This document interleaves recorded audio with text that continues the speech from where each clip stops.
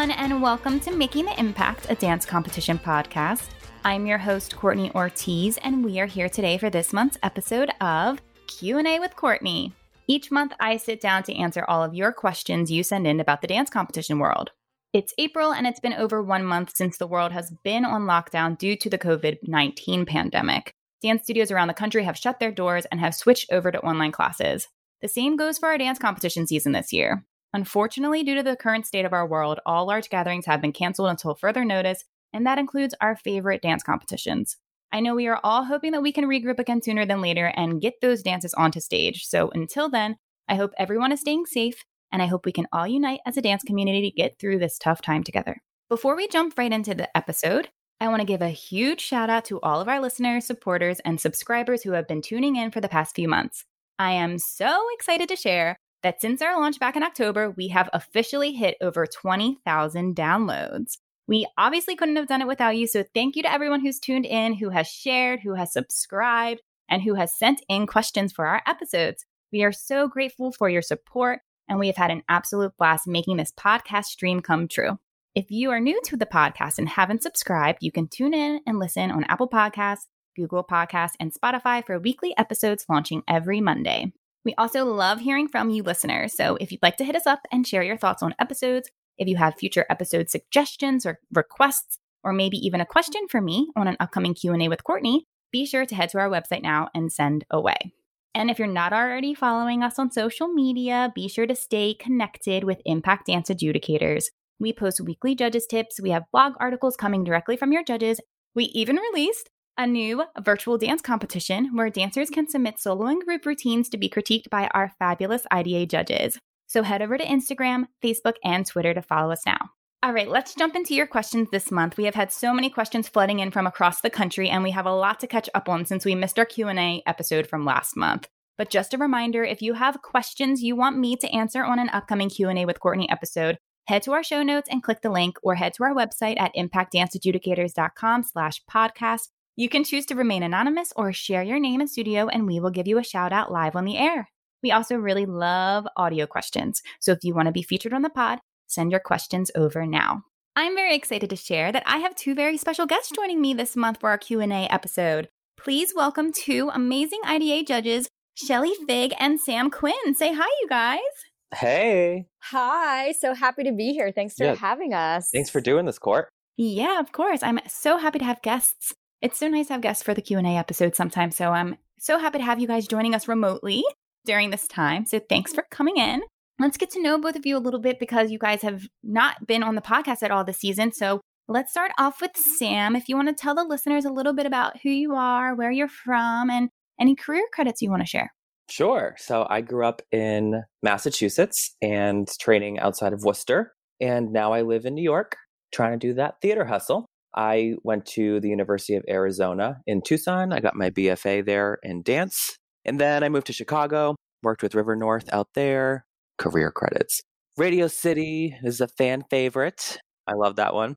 Bad Boys of Dance. I organized the Boys Dance 2 movement that started and happened in August. So that was definitely a highlight of my career so far. And yeah, working with IDA, honestly, is also a career highlight because it just showcases judges in the most positive way. And I love it. So Yay. Yeah, a little bit about me. Awesome. Thanks so much, Sam. And let's get to know Shelly a little bit. Please feel free to share with the listeners a little bit about you and where you're based and what you're up to now. Sure. I'm from a really small town, Little Egg Harbor in New Jersey. I was born and raised there and danced all of my life. And I studied behavioral neuroscience and dance performance at Rider University. And we trained with American Repertory Ballet at the Princeton Ballet School. And I actually was an NBA dancer for 4 years. I danced for the Sixers. For 4 years, I was captain for 2 years. With the Sixers, I was able to travel on an NBA China tour. So I did that several times. And I was an NBA All-Star dancer as well. And I'm still based out of Philadelphia, dancing and choreographing and teaching. Awesome. Amazing. I know. Y'all are fabulous. Thanks so much for joining me on this episode. I'm really excited to answer some questions from our listeners. So let's jump in and do it. Our first question is coming from a dancer in New York who would like to remain anonymous. Their question is, I have been working so hard at dance and even have been training at home, but sometimes I don't see as much improvement in some areas. Is there any method that you would recommend to be practicing or have a method of learning at the studio? So this is a great question to start off with. And I put this in here for this month's episode because everyone is dancing at home right now. Everyone.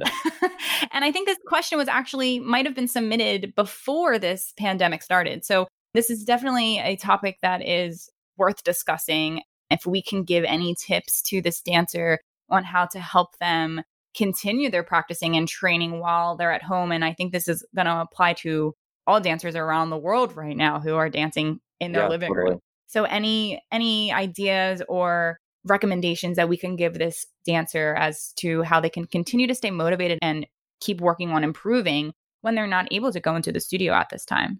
Personally, what I would suggest is not limiting yourself and putting yourself in a box of what your training should look like. And if you're staying in your comfort zone, I think the first thing you should do is take yourself out of your comfort zone. There's so many incredible people and resources, especially within the past month and a half, that have been sharing their passion on their social media, giving free classes. I know a bunch of different competitions and conventions have been doing virtual things. So picking your favorite artists and dancers and learning from them, I think is a great way to start. But also maybe making a list of things that you feel you need to improve upon. And that way you have a visual representation of what you're looking to work on and achieve and be able to cross that off the list once you've mastered it. So just staying focused, I think staying inspired, but holding yourself accountable and just pushing yourself and not limiting yourself in that box. So if you're a ballet dancer, take a hip hop class, or if you're a hip hop dancer, take a ballet class. I know Tyler Peck is doing ballet classes every morning. CLI Studios has incredible new video content from incredible people. But, I think that's one easy and free way at the moment for people that are looking to continue training. Yeah, Sam, that's such great advice. And I do agree. Take a class that you normally wouldn't take, even if you feel so uncomfortable, even if you just don't even like it. But it's good to develop that skill set to push yourself, like you said, outside of your comfort zone. And for myself, I know I'm a creature of habit, whether it's a dance class or a workout class. I like to stick to certain teachers, but I have to push myself to take class from different teachers. So many teachers have so many different things to offer and say the same corrections, but they might say it a different way. So taking different teachers in different styles is really, really beneficial to your training and to just mentally opening up a little more and being more open to different challenges and corrections and things like that. Yeah, I completely agree. I mean, and especially in this difficult time, like you said, Sam, there's so many opportunities for all types of training, whether it's free or whether it's low cost, whatever it may be. You can find out so much online these days for the past month with all types of dance classes. So that is definitely where the dance world is heading right now for the foreseeable future, because we aren't sure when we're going to be able to get back into the dance studio to really continue to train. But another thing that I'm thinking about just for, training at home in general, even after this is over, I think that no matter what, all dancers should always be practicing stretching and working on their flexibility and strength at home. If they're cross training. Yeah, totally. Cross training 100%.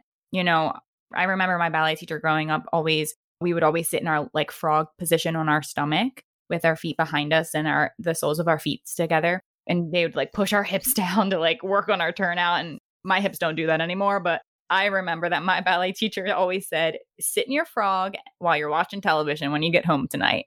And for some reason, I always remember that. And I think I started doing it and I started seeing an improvement. So, there's a lot of dancers who might struggle with flexibility and things like that. And it's you could be working on your homework and sitting in your straddle. You could be watching television and hanging out in your split for a few seconds or 30 seconds up to a minute, switch sides, whatever it is. So I think flexibility can be something that dancers can continue to work on at home, because the other thing that we're all kind of struggling with, and we discussed this last week on our virtual dance class episode that we did, is that not everybody has the space in their home to dance full out.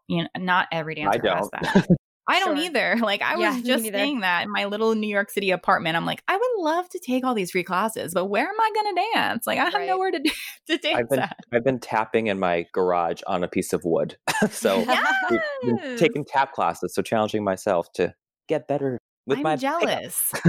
I'm super jealous of that. I'm like, oh, well, tap is like pretty, centralized. I could do this in one place, but I have neighbors below me and they'll kill me if I start tap dancing. So I'm like, I totally get it. But, another thing, I'm thinking flexibility, I'm thinking strength training because we could always Yoga, be working Pilates. on always working on our core, doing the cross training, like you said, Sam. I think that those are all helpful things that we can do as dancers in our bedroom. Do 10 push-ups before you go to sleep, like whatever it is. And that will help you no matter what. It's not going to not help you when you get back Mhm. into the studio. So, our anonymous dancer from New York, I hope that's some helpful tips from your judges. And I hope that you are able to still continue and enjoy your training at home, especially during this difficult time. But take advantage of all of the amazing resources that are now at your fingertips on the internet from all of the dance community that is sharing through the past month and the future. On to the next question.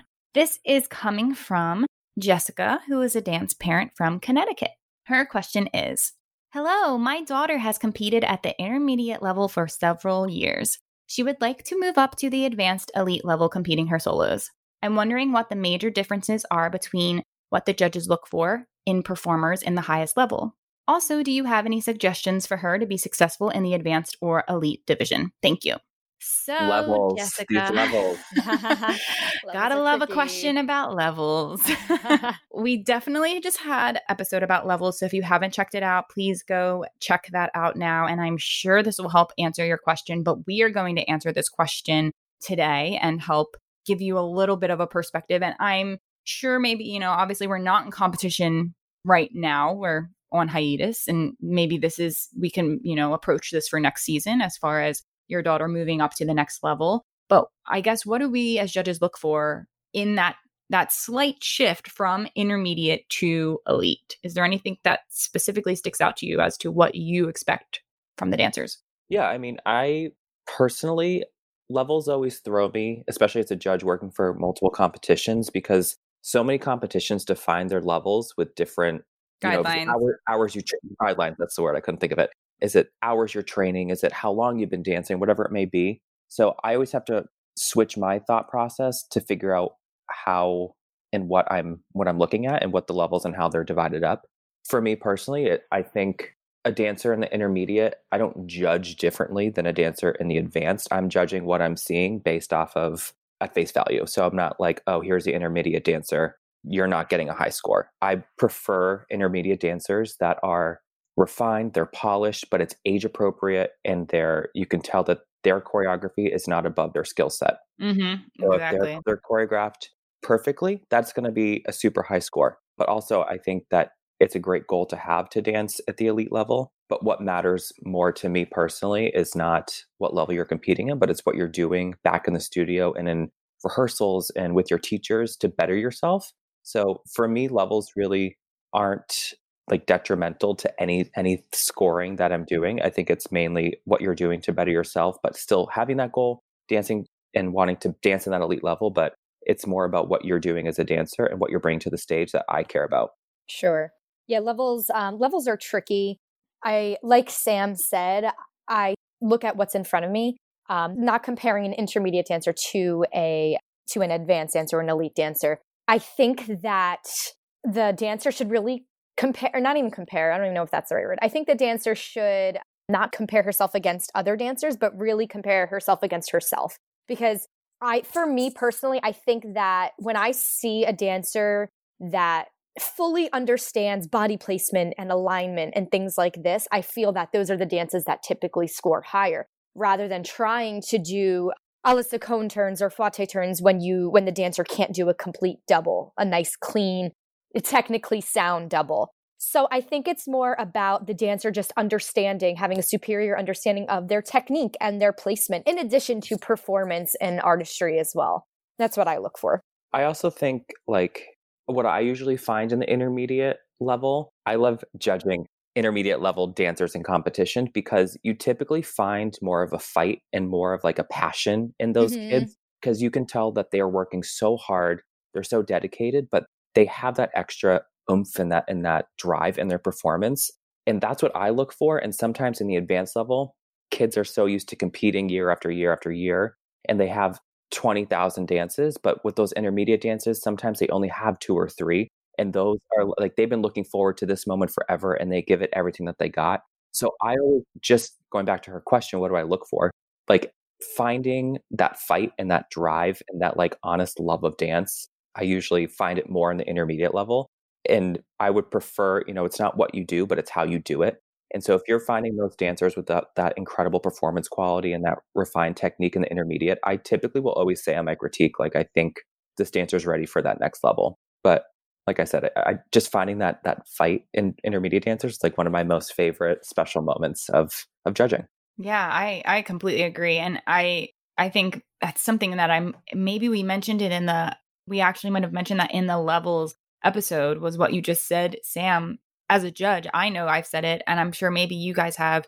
I've told dancers, you are ready for the next level. Why are you hanging out on this level? You will do so fine in the next level up. Like, don't hold yourself back. Give yourself a challenge. And that's a compliment. That's a huge compliment, and I think a lot of people might take that the wrong way and saying, what are you saying? I don't belong in this level. Like, no, I'm saying that you're ready for the next level. And I think that what's exciting about this question is that this mom knows that her dancer is ready for the next level and maybe wants to try it out, see what it's like. And of course, you may or may not, you never know how you're going to like fare against the other dancers and whatever, but that's just should be like motivation and inspiration to keep you working. And like we've all said, I completely agree with all 3 of you, all 3 of us. I completely agree with both of you on your answers to this question, because it really does come down to that. I think a lot of people associate levels with skills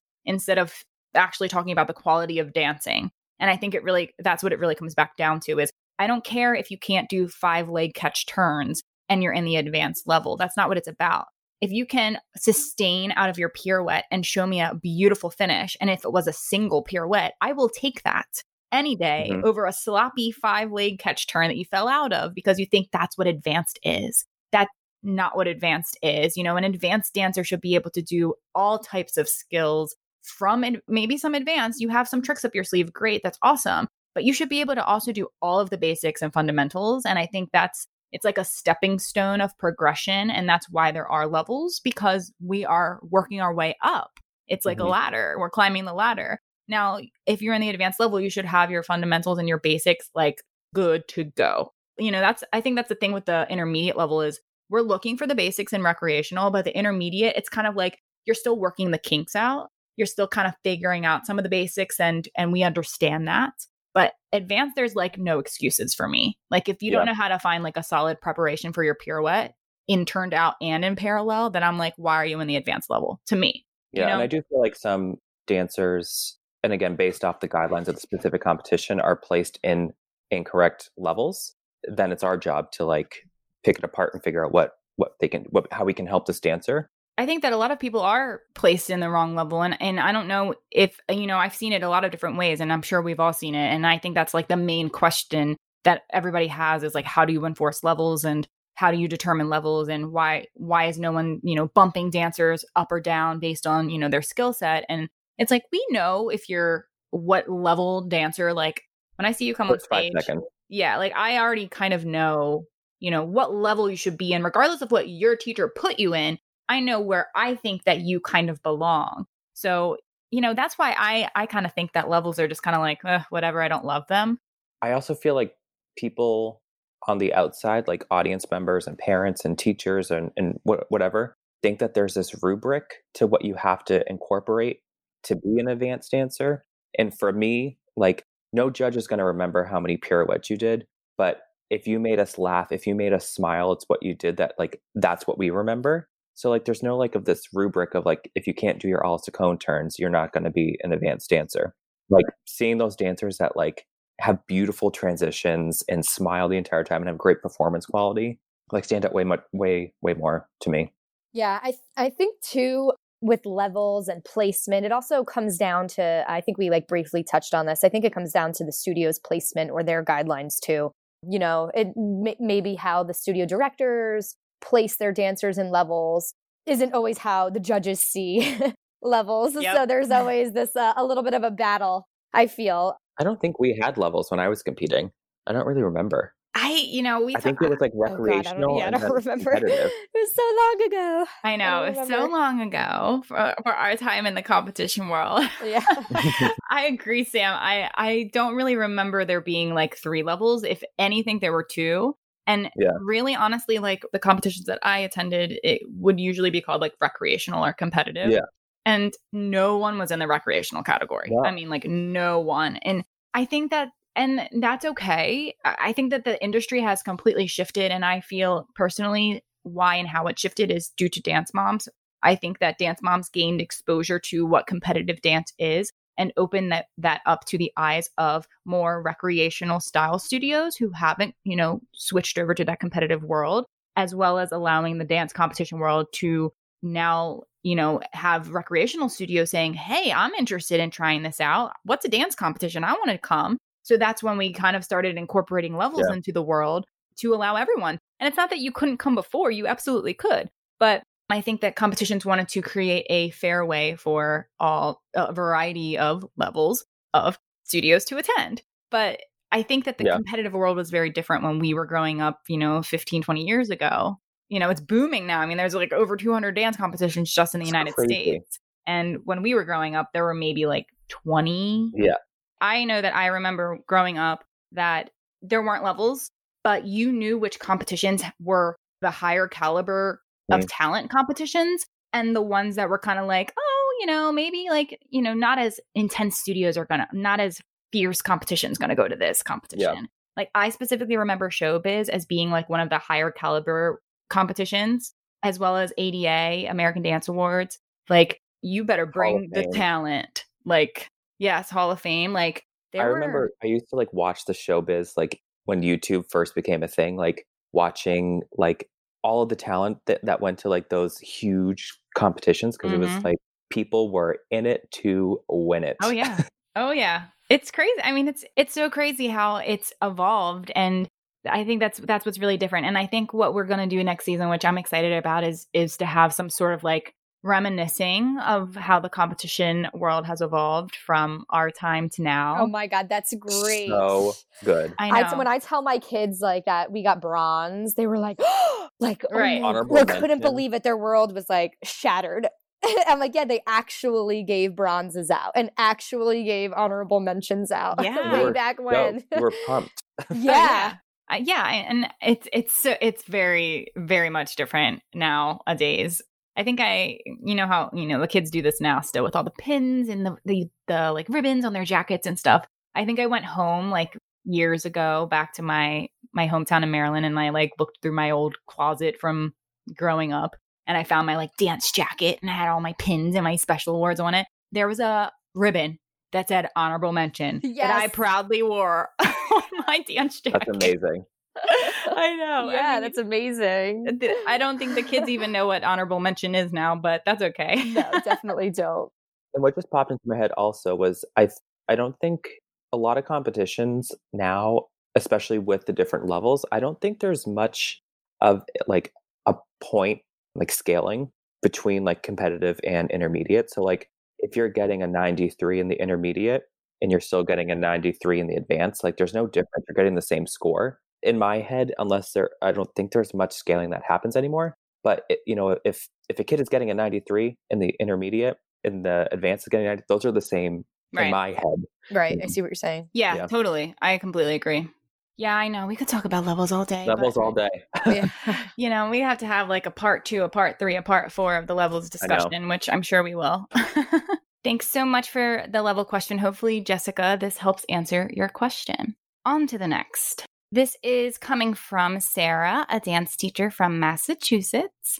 And her question is, I'm also a dance parent, and I would like a panel to explain how they judge dances for appropriateness. I have noticed that at some competitions, there are children who are under 13 and even those under 16 who are dancing older. And while they have the ability, it doesn't seem that they are getting marked down for appropriateness. And they are continuing to win. So I'm just wondering how judges deal with that, because looking from the outside in, even though you don't want to penalize the child for the choreography that is given to them, I'm wondering how you are handling the choreographers who are not giving age-appropriate dances, and that includes costuming. I'm so glad this was asked. I would love to elaborate on this. Do it. So I see this appropriateness question a lot, especially in hip hop.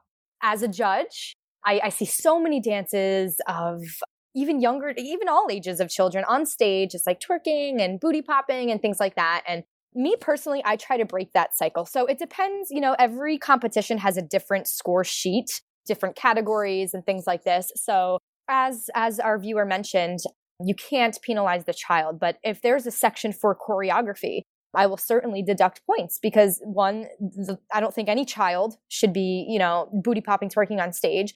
And while this has become a trend in dancing, especially social dancing on TikTok and whatever else, I think a lot of kids see that because they watch a lot of dance videos on Instagram and TikTok and wherever else on YouTube. And they just see like booty popping and twerking. And while this has become a part of the dance world, which well, it is what it is. While this has become a part of the dance world, I don't think that's not technique, right? And especially for hip hop, I look for so many other things, different grooves, different styles, different textures. There's so many other things that need to be considered for hip hop dancing that do not include booty popping and twerking. So I try to break that cycle by one, if I have a section in my score sheet for choreography, yes, I will deduct points. And in my audio critiques, I will say this is not appropriate. I'll explain why. I'll tell them what I am looking for in a hip hop dance. And I'm pointing out hip hop because this comes into question for me the most in this style, but it does exist in other styles like jazz sometimes or open or anything really.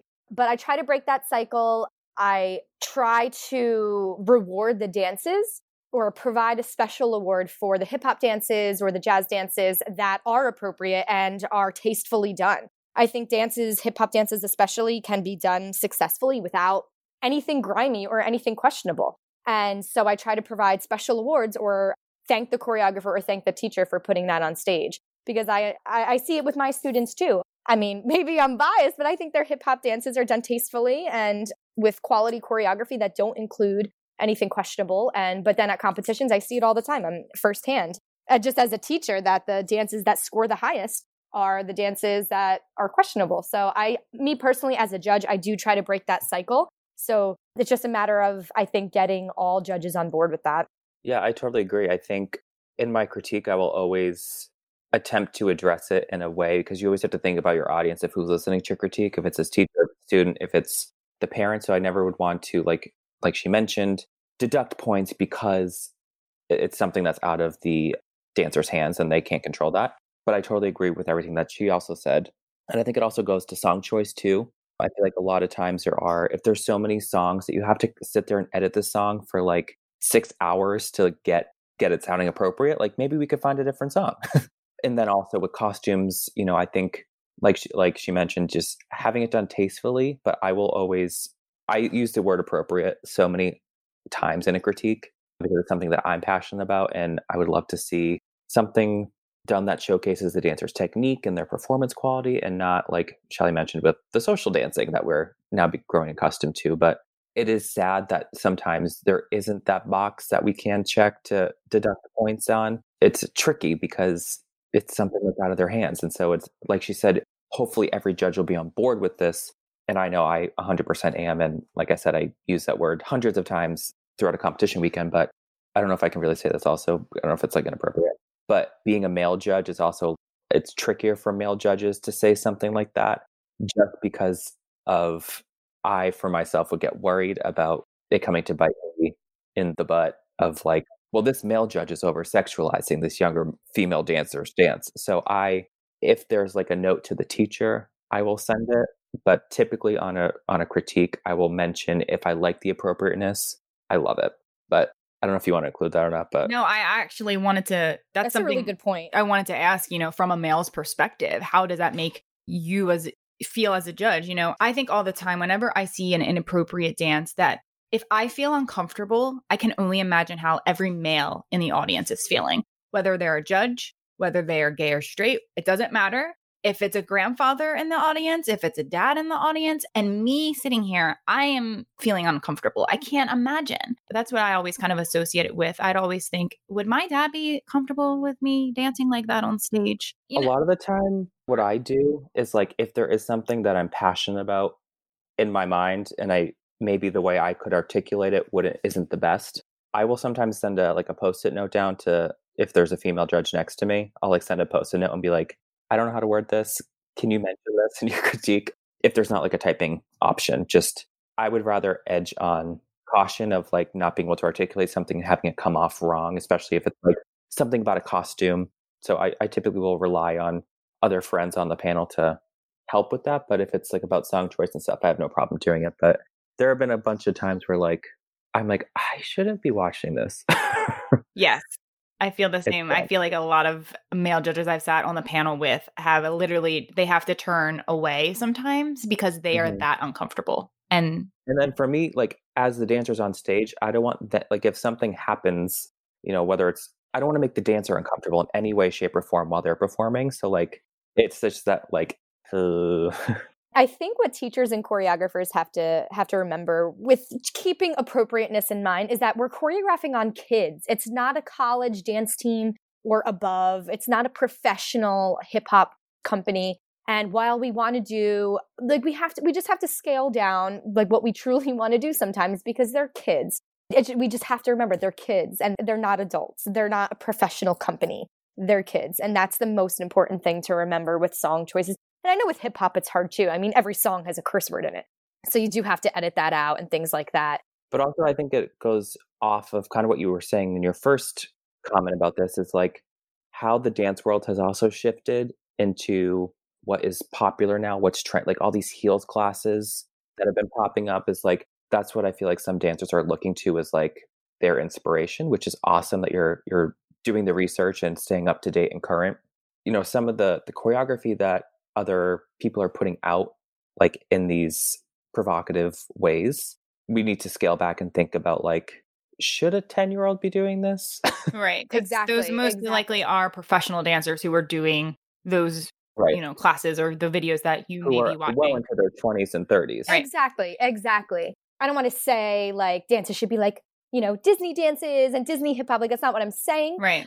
But we just have to keep in mind that we are choreographing on kids.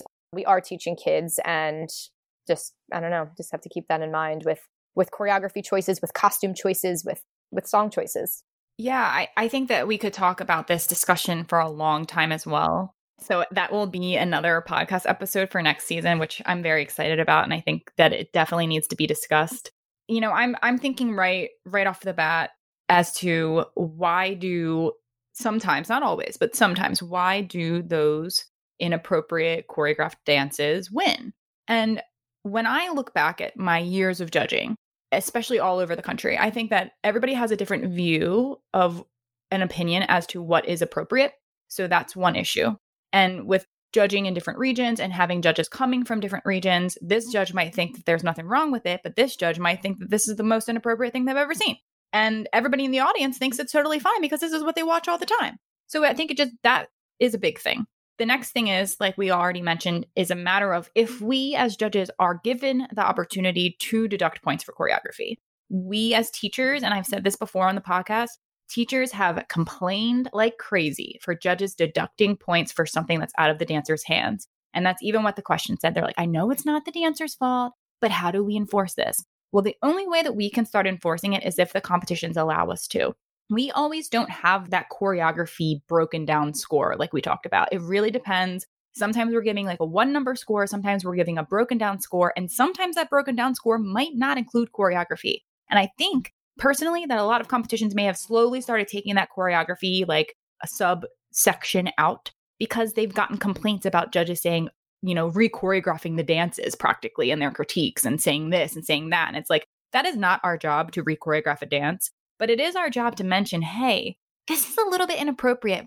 Viewing from my eyes, I don't know if this is the most age appropriate for this 10-year-old group.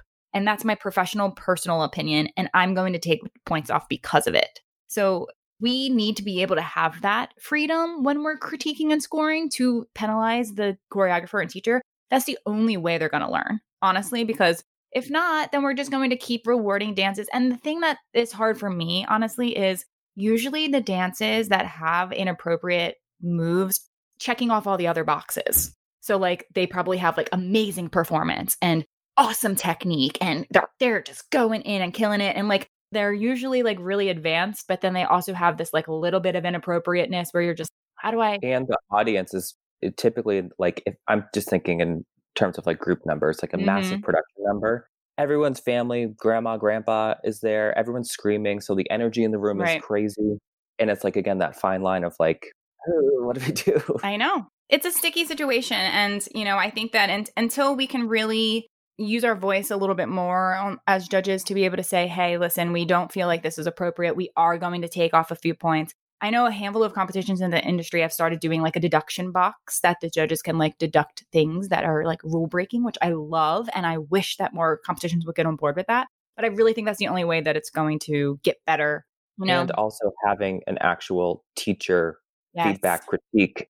Absolutely. And because you have to think about your audience of, I mean, is the entire class listening to the critique and then they're going to hear this comment. And then, so another solution, like Courtney was mentioning, is just having a physical critique feedback recording just for the teacher where we could actually be like, this 8 count right here is not appropriate. I would change it.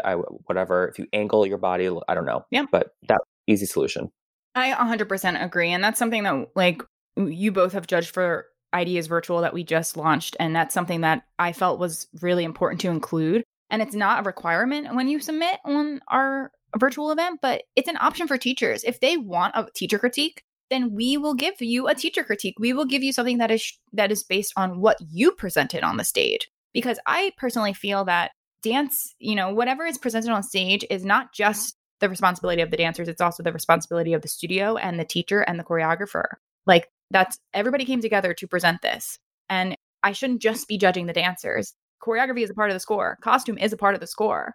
And those things, if they're, you know, rule breaking or, you know, doing something inappropriate, then they should be penalized is how I kind of look at it. So a teacher critique is the perfect way to say like, hey, this costume, we might need to make it, you know, a little more covered. I'm a little bit uncomfortable. I think this is a little too revealing for this age, you know, whatever it is. It could be anything. That's just speaking on the appropriateness. It could be you have a giant hole in your costume, sew it up before you go on stage, like, you know, whatever it is. Pin your hairpiece. Yeah, pin your hairpiece in. So look professional. Exactly. So I love this topic, and I think that we absolutely have to talk about it. But that kind of hopefully clarifies the answer to Sarah, your question, and I hope that's a little bit helpful. But definitely be sure to tune in next season because we are definitely gonna talk about age appropriateness at competition on the pod. Can't wait. Another favorite topic of ours. Sign me up. All right. So we finally made it to our last question of the episode. And this is coming from a dance parent named Samantha from Lecanto, Florida. Her question is, do you score a routine lower if they have a popular song, theme, or costume? For instance, 3 solos in the same division with the same song. How does that play into your score? Honestly, no, I'm not going to score the 4th dance that I've watched to the same song. I'm not going to score it differently. I just take it for what it is. I mean, you know, I can't tell you how many dances I've seen to Schindler's List or how many dances I've seen to Emergency, or, you know, there are always your quintessential overdone competition dances. Not about angels. Yes. Body Love. We could go on.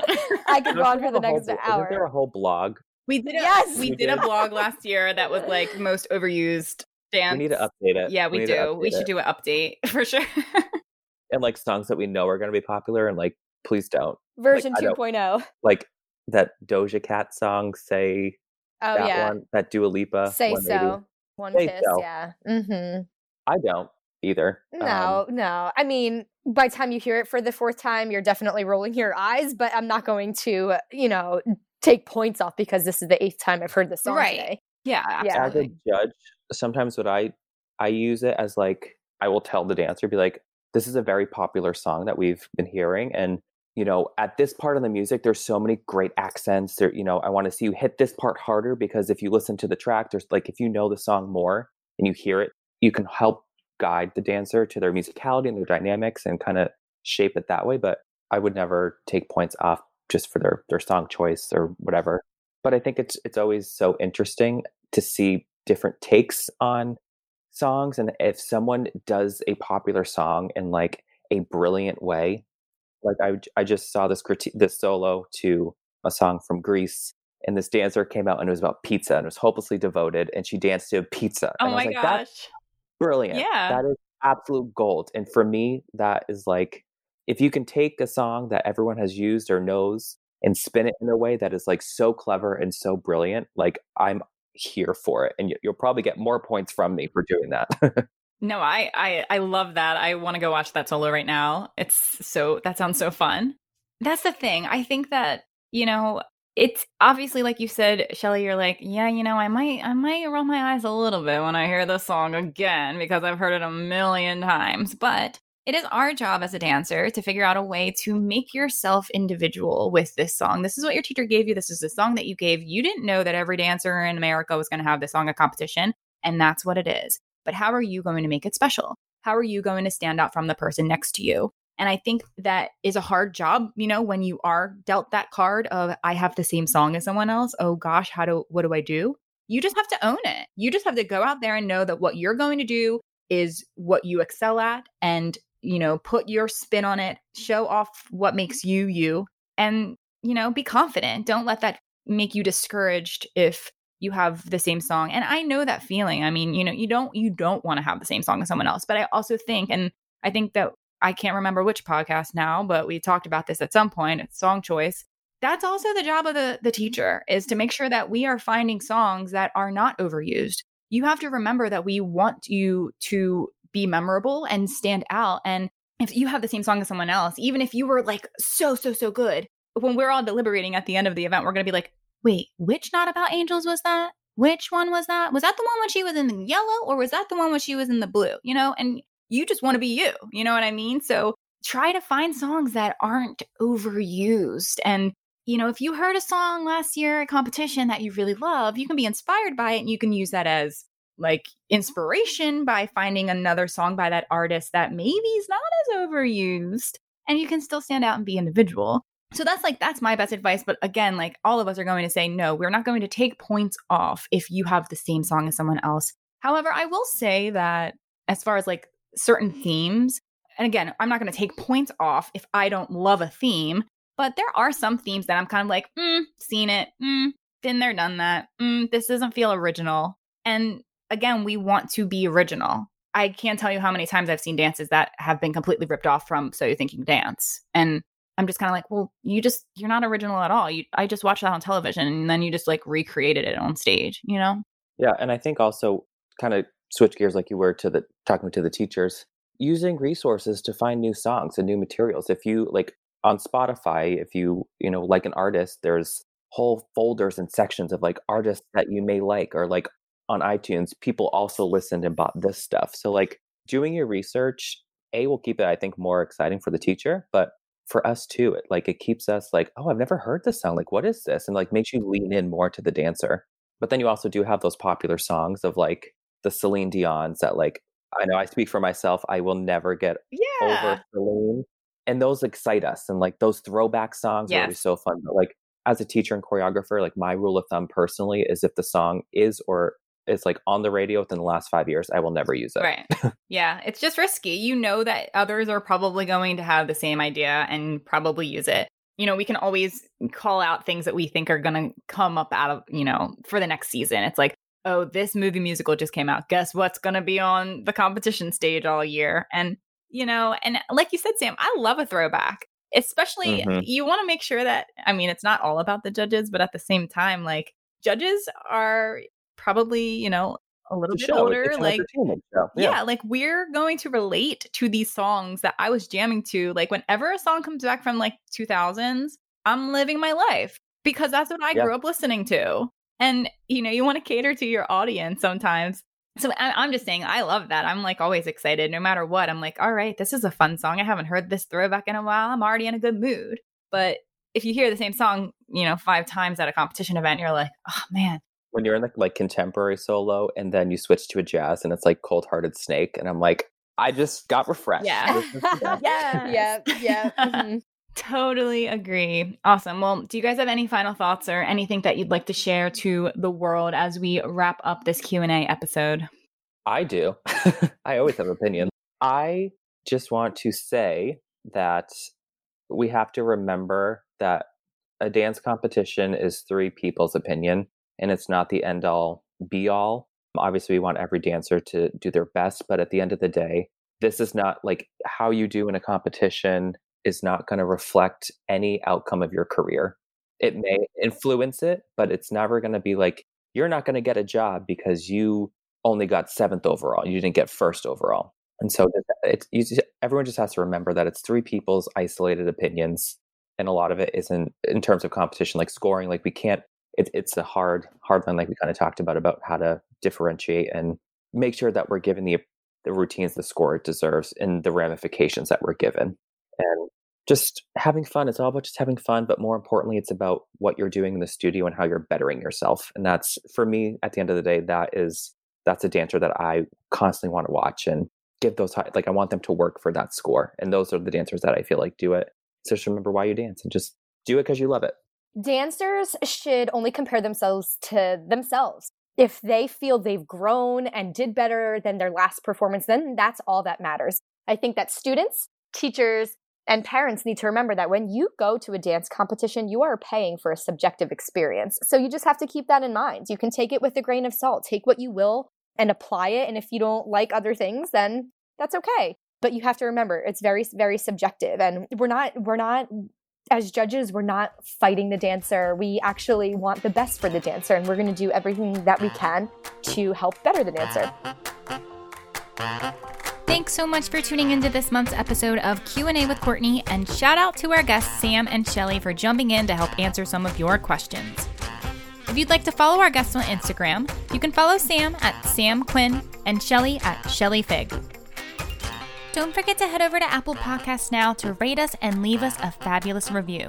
We love hearing from all of you listeners, and we may even share your review live on the air in an upcoming episode. Hey dancers! Have you heard about IDA's new virtual dance competition? Open a Soloist through Groups, our online-only event takes place right from the comfort of your home. Submit your video now to receive personalized feedback from the best judges in the business. We offer customized judging panels, additional feedback, and even teacher-only critiques to help take your performance to the next level. Dancers can win sponsored prizes, Judges' Choice Awards, and our high-score overalls will win cash. Interested in competing? Head to our website now and register your dance to compete alongside others from around the world. We can't wait to see you on the virtual stage. Coming up in the next few weeks, we have some great topics, including cross-training during quarantine, a special interview with dance seniors, and so much more. Stay subscribed on Apple Podcasts, Google Podcasts, and Spotify, and don't forget to tune in every Monday for new episodes. Thanks so much for tuning into this week's episode of Making the Impact. We hope you and your dance families are staying safe and healthy. Until next time, keep dancing.